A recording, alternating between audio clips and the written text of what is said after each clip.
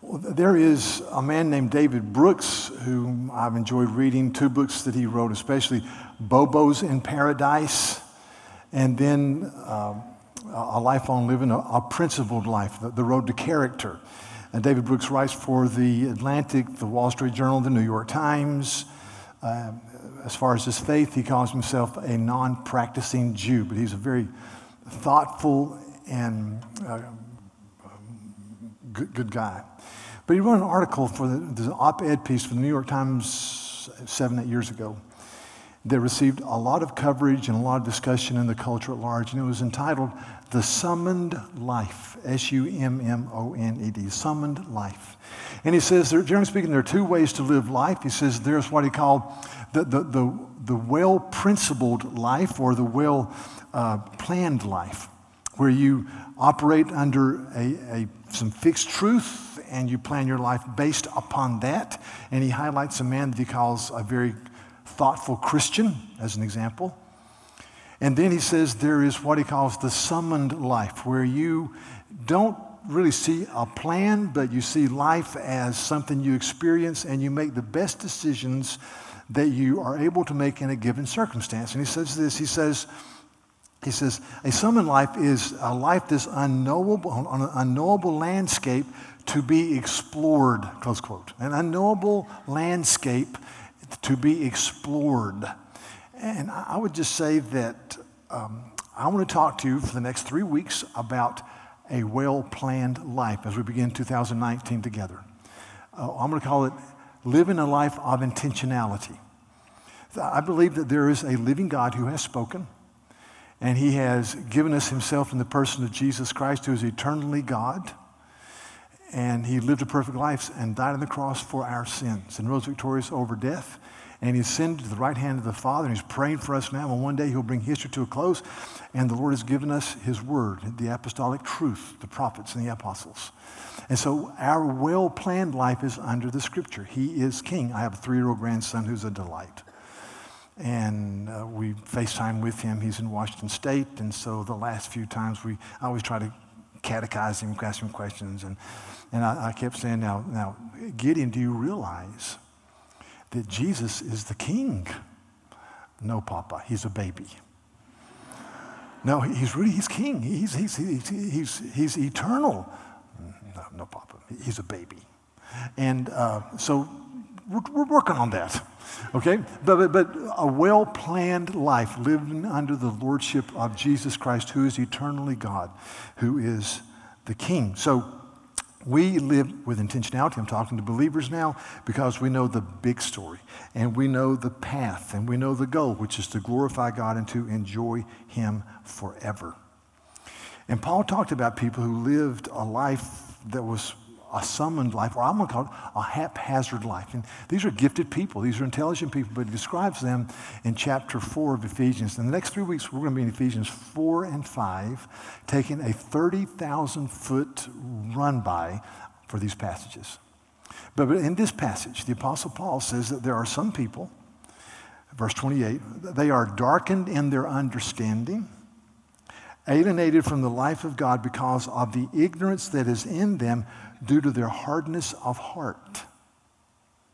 They have become callous and have given themselves up to sensuality, greedy to practice every kind of impurity. But this is not the way you learn Christ. Paul says there's a certain percentage of people that the more and more they close their heart to the things of God, they become more and more darkened and hardened and callous. And they're really, he says, they come to a place of being beyond feeling. And he says, but that's not the way you learn Christ. You got to learn Christ. And so I was reading the Wall Street Journal yesterday, and every week in the Wall Street Journal on the weekend edition, which is just wonderful, they have a page or maybe 2 pages of obituaries of well-known people. And they celebrate their life. You know, when you write an obituary, you write good stuff. You always highlight the good stuff and you minimize the bad stuff and don't even talk about it. So yesterday there was an obituary, and I read it and went, wow. And I will tell you the name of the person because I don't want to speak ill of the dead, but this is her obituary. She died at age 97 last week. The background is this, that she having an affair with a man who was not her husband, and in the midst of that 5-year affair, the man whom she was having an affair with had a wife who committed suicide. And if you read the stories, it was partly because she found out about the ongoing attitude of her husband toward their marriage. And she left her husband, who was a cardiologist, and they were married. They got married, and they stayed married for 23 years. They were married when she was 47, he was 64. But just this is her obituary. She died at age 97. Listen, she wrote to a friend when they were married just a year after the wife committed suicide and she left her husband. This is not a sudden, nutty decision. This is an inevitable, inescapable conclusion to 5 years of 4 people's frustration, close quote. My husband was frustrated, I was frustrated, his wife was frustrated, she took her life, and he was frustrated. And then she gave an interview to the New York Times in the year 2000, and she said, I was the kind of mother that I now regret. I did not spend sufficient time reading to them or playing with them, but I don't live with guilt because what you see is what you got. She goes on and says that my husband lived his whole life without children, and he was very happy without children. I've never been very maternal. There were too many other things I wanted to do. My life with him was what I wanted my life to be. And in other words, to me, that's a haphazard life. There's no path. It's just experiencing life as you go. That is not the way we live if we know Jesus. That's not the way we live because we have the Scripture. So we live a life of intentionality. 3 points. Number 1, a life of intentionality is not a matter of intellect, but is a matter of calling and focus. There are very, very bright people, brilliant people that just experience life as they go, and they don't believe there's a divine God who watches over them, who's given them his words. So it's not a matter of intellect, it's a matter of calling and focus. That's what Paul says in verse 21 of chapter 4. This is not how you learned Christ. And he says in verse 23 that we must be people who, this is a present tense word, verse 23 says we must be people who are renewed in the thinking of our mind. Renewed in the spirit of your minds, and put on the new self created after the likeness of God in true righteousness and in true holiness. So it's not a matter of intellect, it's a matter of calling and focus. So I'm going to plead with us, you, be focused. Number 2, we talk about this matrix of desire versus intentionality, and I want you to see this, just a little graph. So if you someone who you desire things, you wish. If you want to live with intentionality, you live with purpose. It's not just a wish, it's purposeful. Or under desire, you say, well, someday I will. If you live with intentionality, you say, man, today is the day the Lord has made. I'm going to rejoice today in what God is doing, and I'm going to seize today for the glory of God. Desire people say is kind of a fantasy. They think. But intentionality people live with strategy. They think strategically. How do I grow in the grace and knowledge of Christ? How do I grow in favor with God and man? And then desire people say, well, someday or somebody should do this, but intentionality people say, I will. I'm going to make a difference. I'm going to be a difference maker for the glory of God. Number 3, intentionality is difficult because of the beckoning voices that are poured into our lives. The beckoning voices. We have so much around us. I believe this. I believe that for some of you that are younger, that in 40 and 50 years, you're going to put your grandchild on your knee, or you're going to talk to your teenage grandchild, and they're going to say, man, we've been studying history. Tell us what it was like before the year 2007, before everyone had the iPhone, before everyone had the internet. Of course, they'll be way beyond that. But what was it like to live in the dark ages, where you just had this stuff at your hand. The profusion of knowledge is astronomical. Now listen to me. There was a guy named Richard Swenson who's a physician, who's also a futurologist. And he's written books like Contentment, Balance, Margin. I read one of his books the last week of every year just because it's good, just refresher. But he says in the area of knowledge and stuff, he said there's been a gradual graph up in what we know and how we live. He said, he says about 1950 or 60. And he said about 1960, we did a hockey stick. A hockey stick.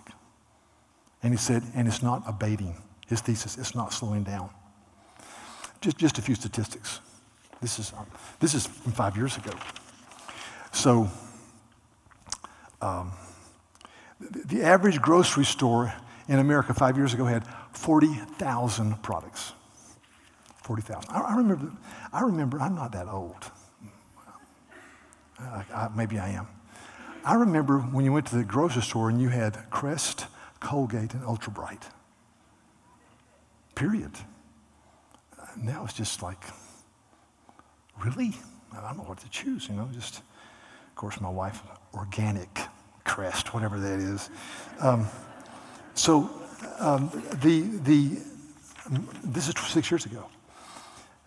An individual will check their email 50 times a day, their instant messaging 77 times a day, and visit 40 websites per day.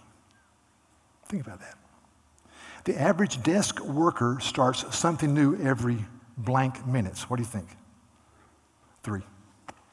Bingo. How do you concentrate? How do you get anything done? I mean, some new car owners' manuals are now more than 800 pages. Think about that. I mean, I'm driving a jet, Apollo 13, I don't know. But the change is absolutely astounding. And we're living in the midst of that. So this past Christmas, last week, I went home to be with my mom and my dad.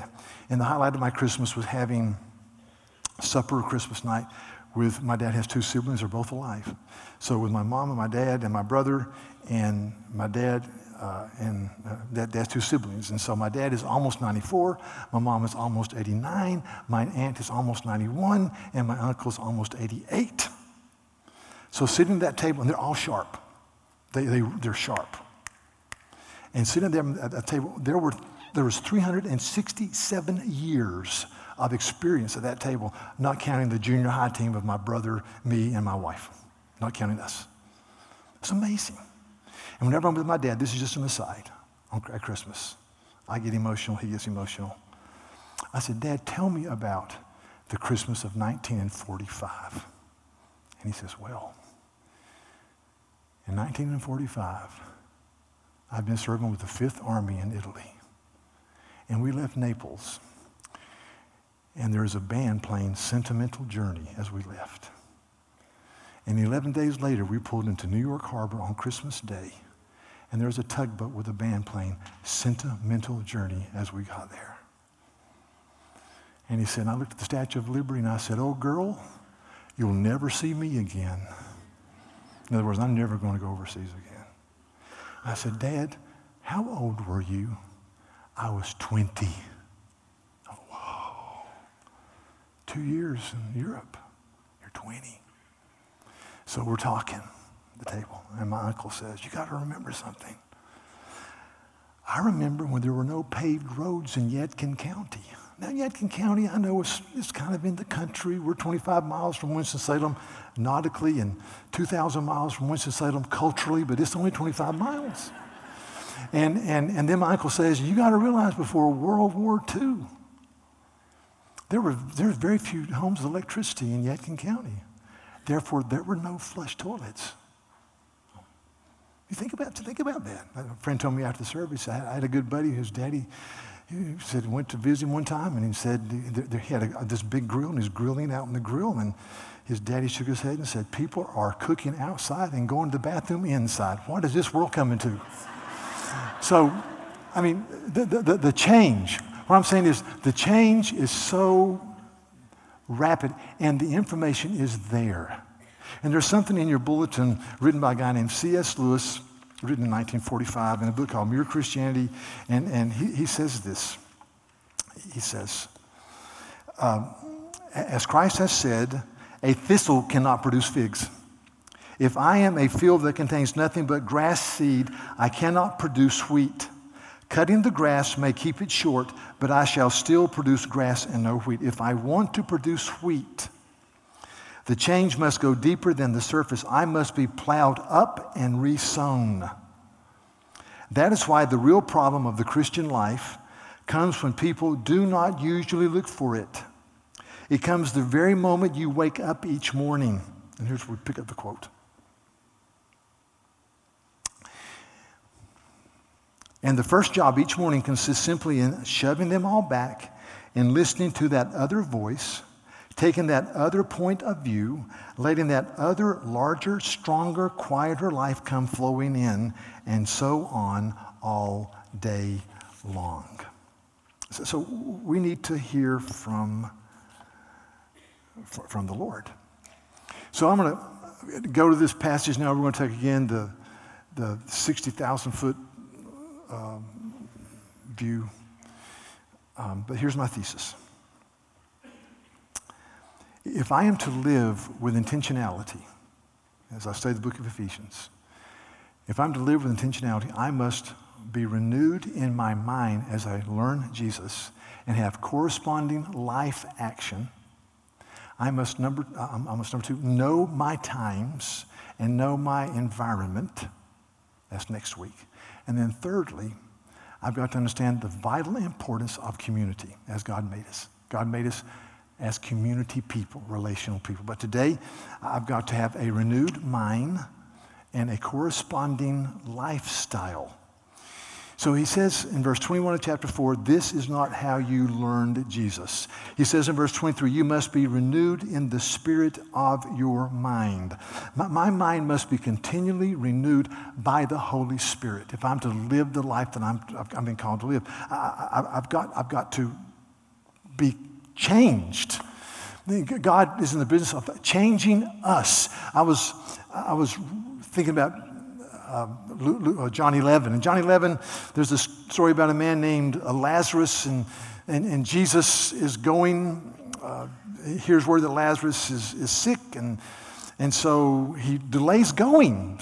He tells his men so that you can see the glory of God. And so as he goes there, he receives word that Lazarus has died. And he says these incredible words to Lazarus' sister, I am the resurrection and the life. Whoever believes in me will live even though he dies. And whoever believes in me really will never die. It's powerful. And so he's going on, and they have this dialogue, and he stands outside the tomb, and he says, Lazarus, come forth. And one of Lazarus' sisters, who really liked to give instruction, said, wait a minute. He's been dead 4 days. He's going to stink. Let's rethink this. You know, Jesus said, Lazarus come forth. Lazarus came forth, and he was bound with grave cloths. So they wrapped the body in grave cloths. And Jesus says to those around him, he says this, loose him, let him go. Loose him, let him go. Cut away the grave cloths. And as I read that, I thought, now this is kind of allegorical, but whenever I read the scripture and let the Holy Spirit change me, it is like the Lord is saying, loose him, let him go. Let him be the man he's been called to be. See, if I learn of Christ and I have a corresponding lifestyle that we're going to look at, then I can preach Christ to the nations and to my neighbors. I can put it out. I was meeting with a young woman this week, and she was talking about some issues, and she's in the building industry, and she mentioned a man in our church that's a friend, and she said this about him, and she said, my coworkers love this man. He's an elder. I said, really? She said, they have a deep respect for him. I said, why? She said, well, number one, he's cool. Number two, he does what he says. And number three, he cares for people. And then, so let's kind of parse that. Cool. If you look it up in the dictionary, it means hip. This dude is not hip. I know him. He's one of the most uncool guys I know.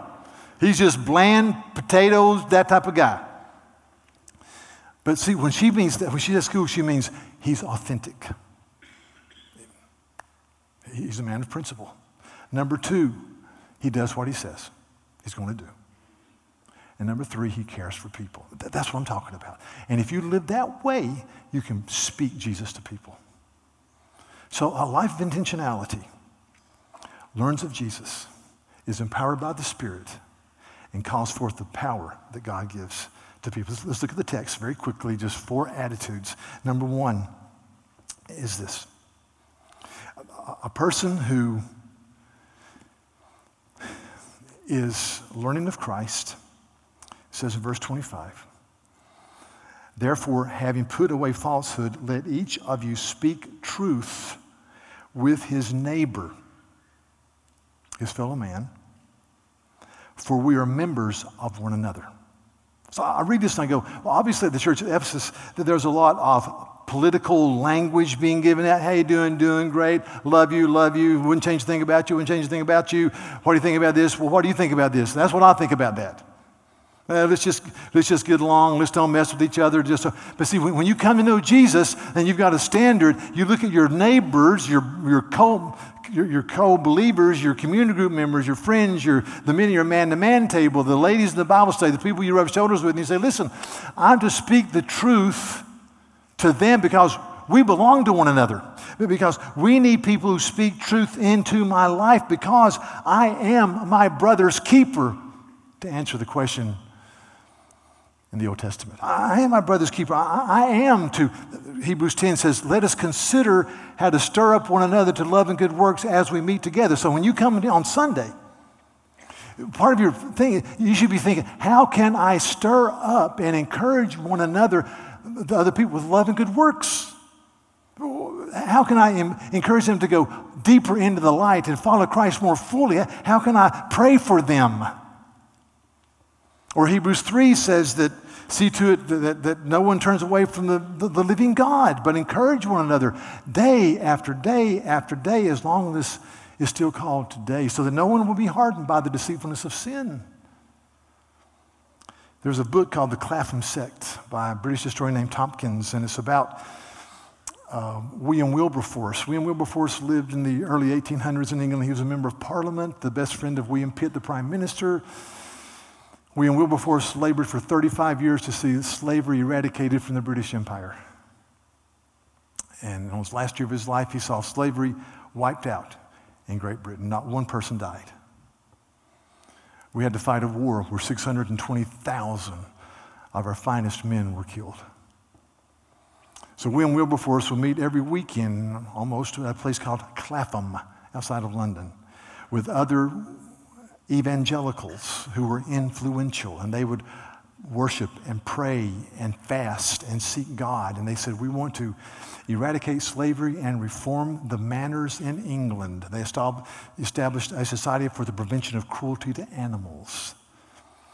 They tried to deal with the horrible scourge of prostitution in London and child labor laws and slavery, and God used them dramatically. But in this book about the Clapham sect, the first paragraph is worth the whole book. Tompkins writes this, and this really struck me. He said, the story of the Clapham sect is one of very public achievements reaching across continents and far beyond their own lifetimes. But it is also a family saga. These were people for whom family and friendship were of the utmost importance. They lived in each other's spare rooms, married each other's brothers and sisters, prayed together, worked together, dreamed and schemed together, consoled each other, and criticized each other with ruthless honesty.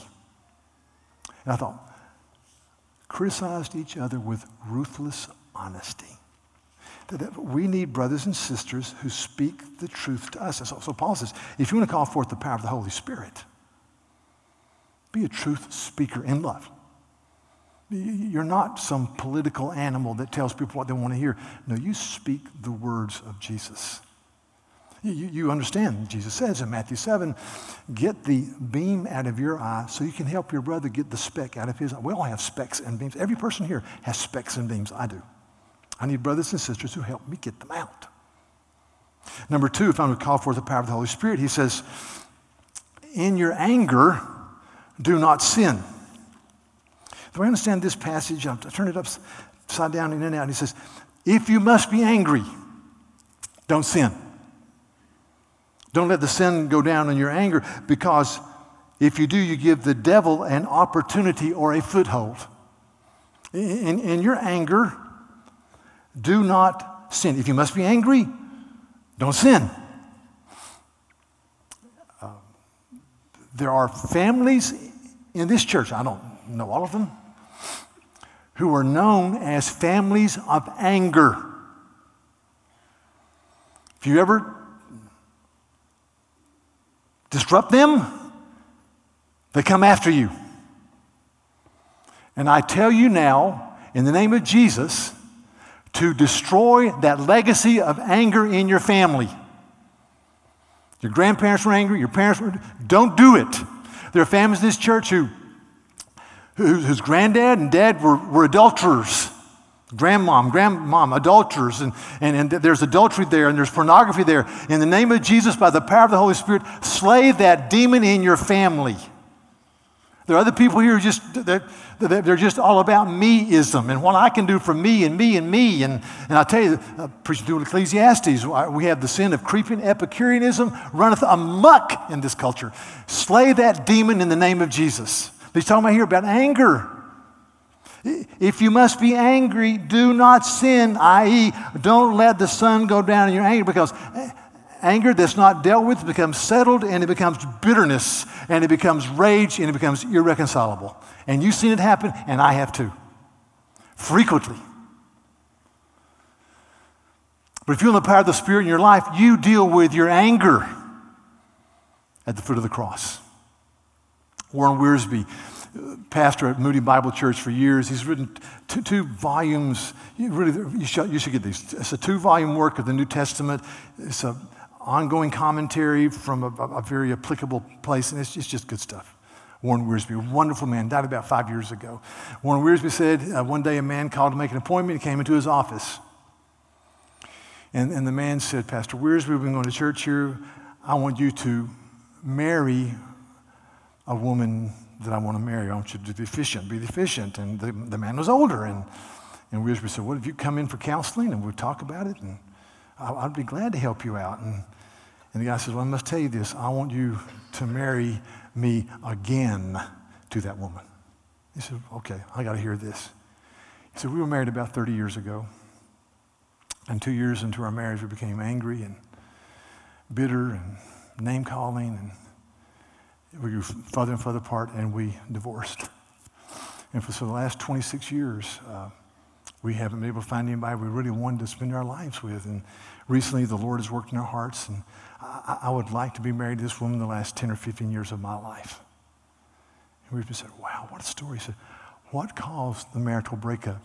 He said this, I have no idea. It wasn't some hydrogen bomb. He said, just little thing. Somebody recommended a book to me months ago entitled 7 Principles for Making Marriage Work by a guy named Gottman from Seattle. It's not a Christian. It's a good little book. But one of the things it says, if you want to see your marriage destroyed, you have long simmering negative thoughts that will destroy it. And he says everybody is married to somebody that has 2 or 3 faults that drives them crazy if they dwelt on it. If you want to destroy your marriage, dwell on those thoughts. There's a great course here called Re-Engage, Marriage Enrichment. And Sarah and I took it to our advantage, really. And so in Re-Engage, they deal with the attitude of how you communicate. And one of the ways that you communicate, sometimes you're an escalator. You know, you just get madder and madder and louder, and some of us are married to escalators. And don't look and start grinning. Just that's what they do. Some of us are married to withdrawers. They withdraw. Just pull out. There were 8 men in my Re-Engage group, and of the 8 or 9 men, of the 9, 8 of us were withdrawers. We just became quiet and we sulked. That's anger. That's anger. And we sulk and we think, gee, if only my wife knew how wonderful I was, she would love me more. and she'd get over it. So we do that. That's a form of anger. Listen, deal with these issues. I heard a story, and I'll say I think it's apocryphal, not true, but there was a man who had runaway anger issues. He would just explode and curse and call his wife names. And it went on for year after year after year. And his wife just took it. And she would just get quiet. And so after year after year after year, he got his life together. God convicted him, and he was broken. And he asked his wife, "Can you please forgive me? Forgive me for being a man of anger who called you names and who belittled you." And she said, "I can't forgive you." And he said, "I got to ask you something. Whenever I exploded and acted horrifically, you wouldn't say anything. You'd get up and you'd clean the bathroom." I mean, I never understood that. She said, "Well, it gave me a sense of peace." And he said, "Why?" She said, "Because I cleaned the commode with your toothbrush." So, like I said, not a true story, but just think about it. But, so what I'm saying is, we need to deal with these issues. Number 3, he says, "And those of you who formerly were thieves." Now this church is really interesting. You've got angry people, you've got thieves, you've got people who don't tell the truth, and we're going to find out later, you've got people who just speak horrifically spoiled fish language. What a church.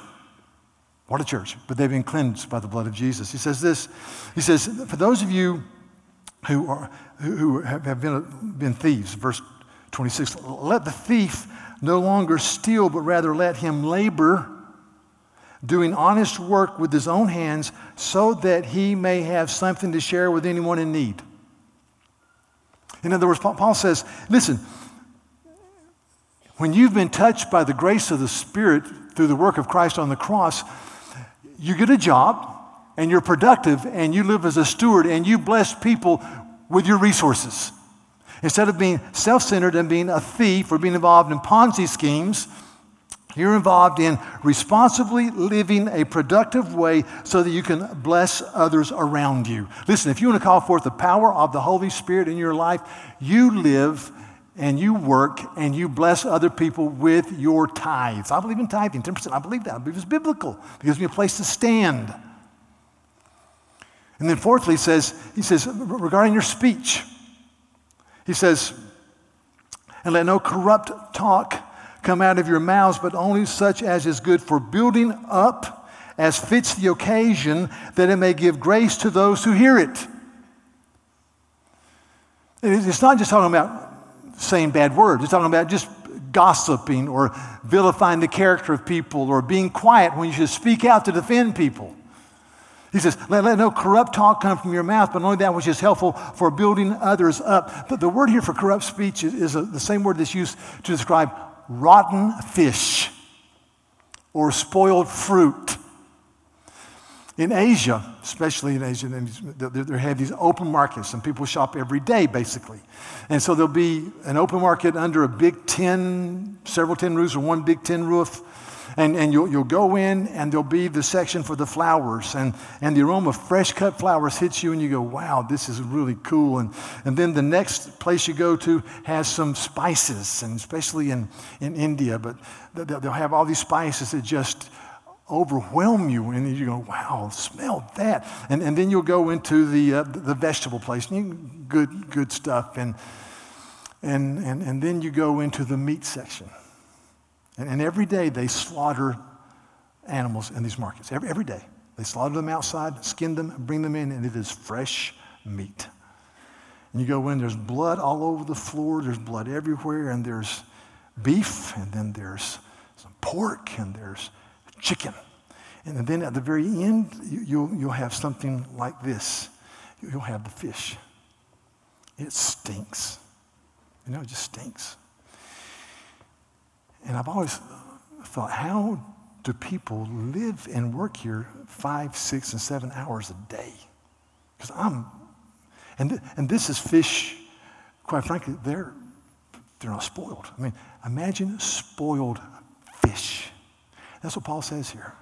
Let no spoiled fish speech come out of your mouth, but only that which is helpful for building others up. Proverbs 11, verse 10, the mouth of the righteous is a fountain of life. It's a fountain of life.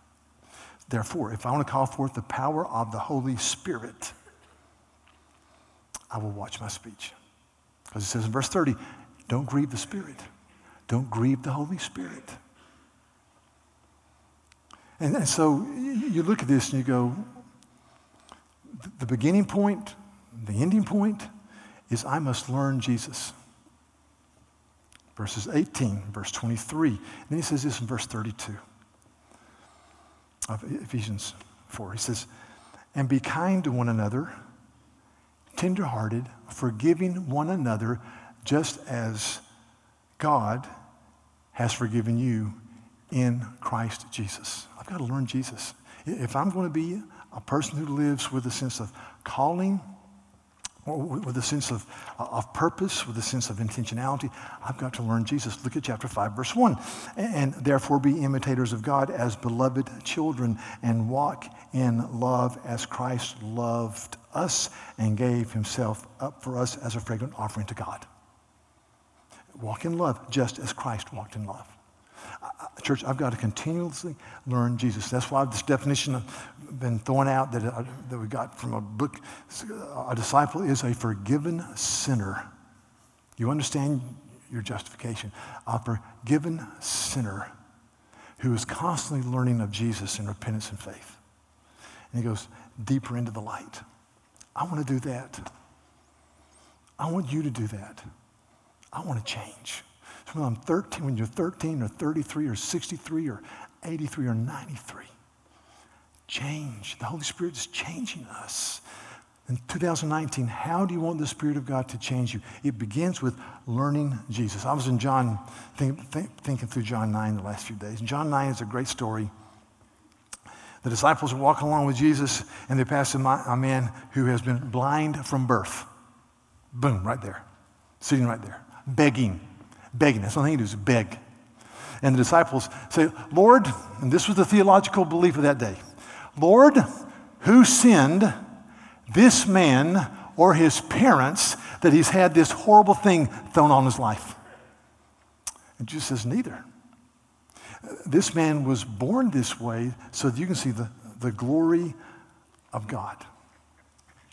And so Jesus doesn't say to him, what do you want me to do for you?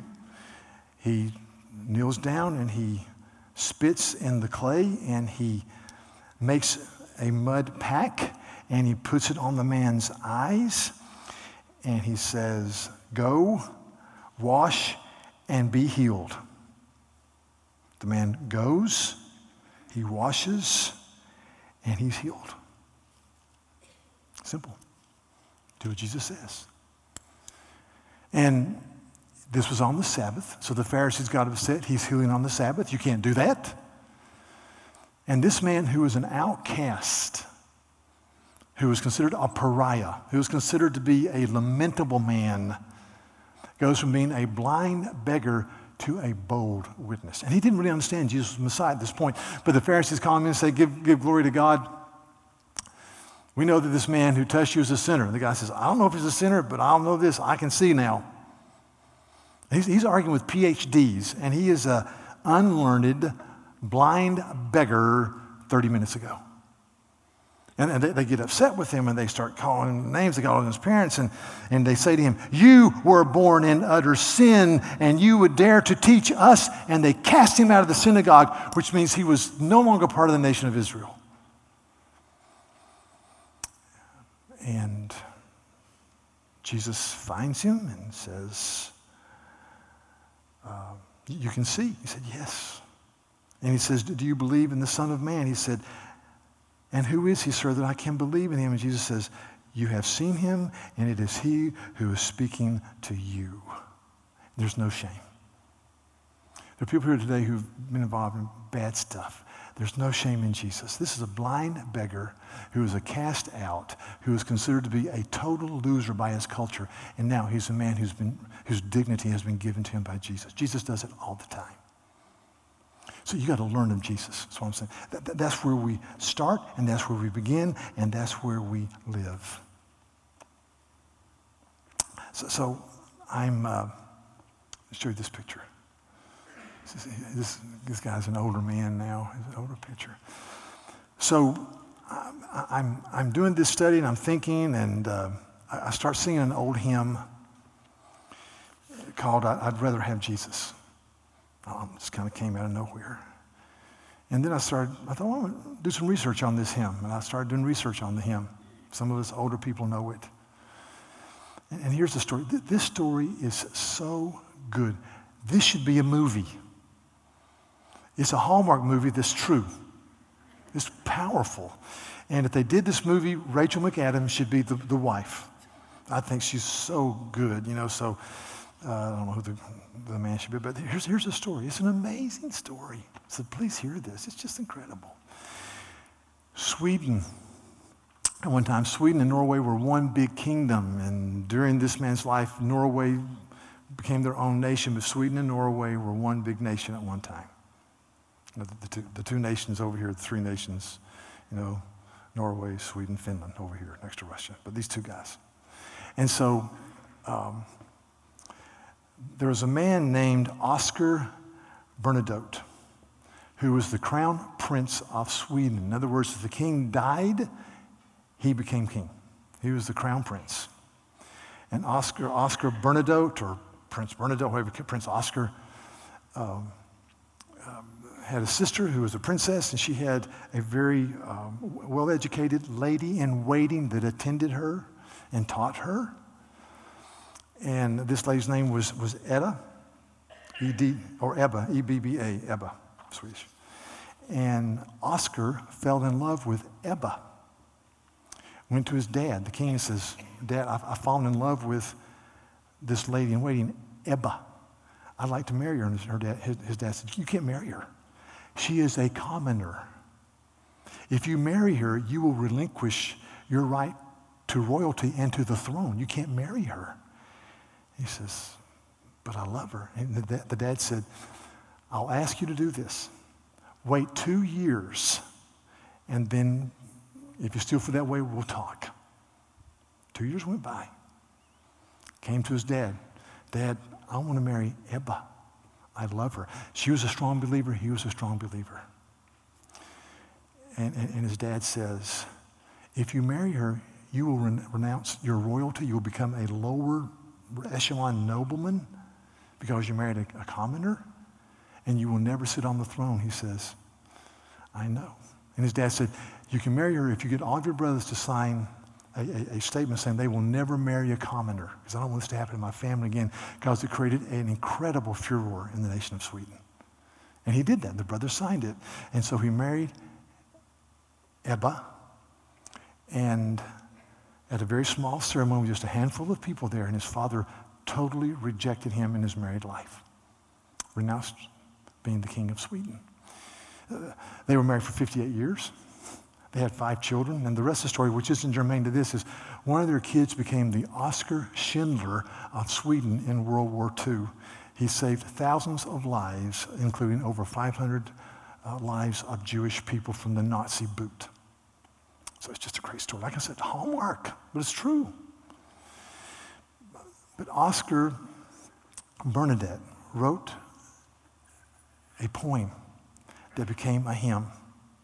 Let me read it to you. Here's the guy that would be king wrote this. This is so good, man. I'd rather have Jesus than silver or gold.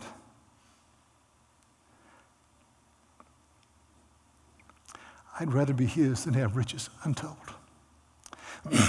I'd rather have Jesus than houses or lands. I'd rather be led by his nail-pierced hand than to be the king of a vast domain or be held in sin's dread sway. I'd rather have Jesus than anything this world affords today. I'd rather have Jesus than men's applause. I'd rather be faithful to his dear cause. I'd rather have Jesus than worldwide fame. I'd rather be true to his holy name. I read that and I thought, wow. It's powerful.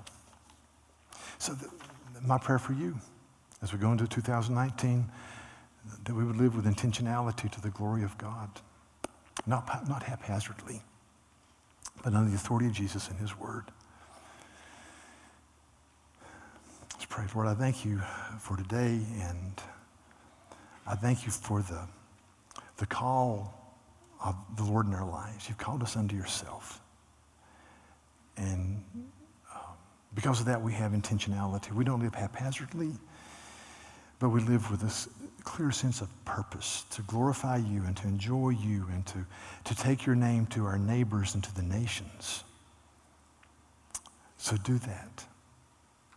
And may our prayer be, oh Lord, may we learn of Jesus. So we bless your name today. In Jesus' name.